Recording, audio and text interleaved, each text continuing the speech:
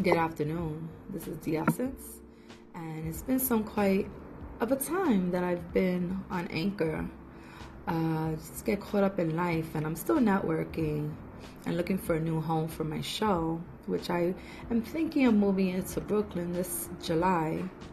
But I wanted to share with you that today I have made the jump, the leap of faith that I have been contemplating and procrastinating for months right now. And I don't know, I feel 1,000 things at once. It's bittersweet. It's a feeling of letting go. And it's also a feeling of courage and empowerment. And I think that's the only thing that kind of sums up the whole feeling of what I feel right now, is being courageous. I've been wanting to do something for a very long time, many years. I studied for it, and I have been going job to job and working for an institution for 10 years.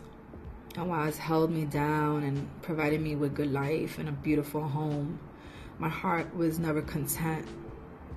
And I never felt productive or appreciated or moving forward. Basically just settling. That it got to this point that I decided to take a leave and see if I needed a break, and realized the break led into not me wanting to go back.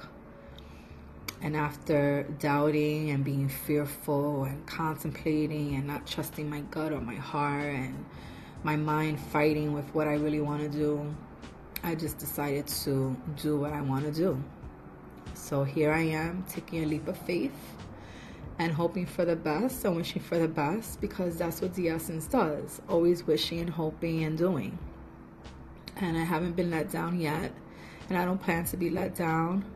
And this is a new start for me and a new challenge. And I will keep you posted. I just want to inspire the rest of us who are sitting somewhere not happy, frustrated with their day, thinking of what they can do if they were to leave. God got you. God has you. We have to believe that. We have to believe it.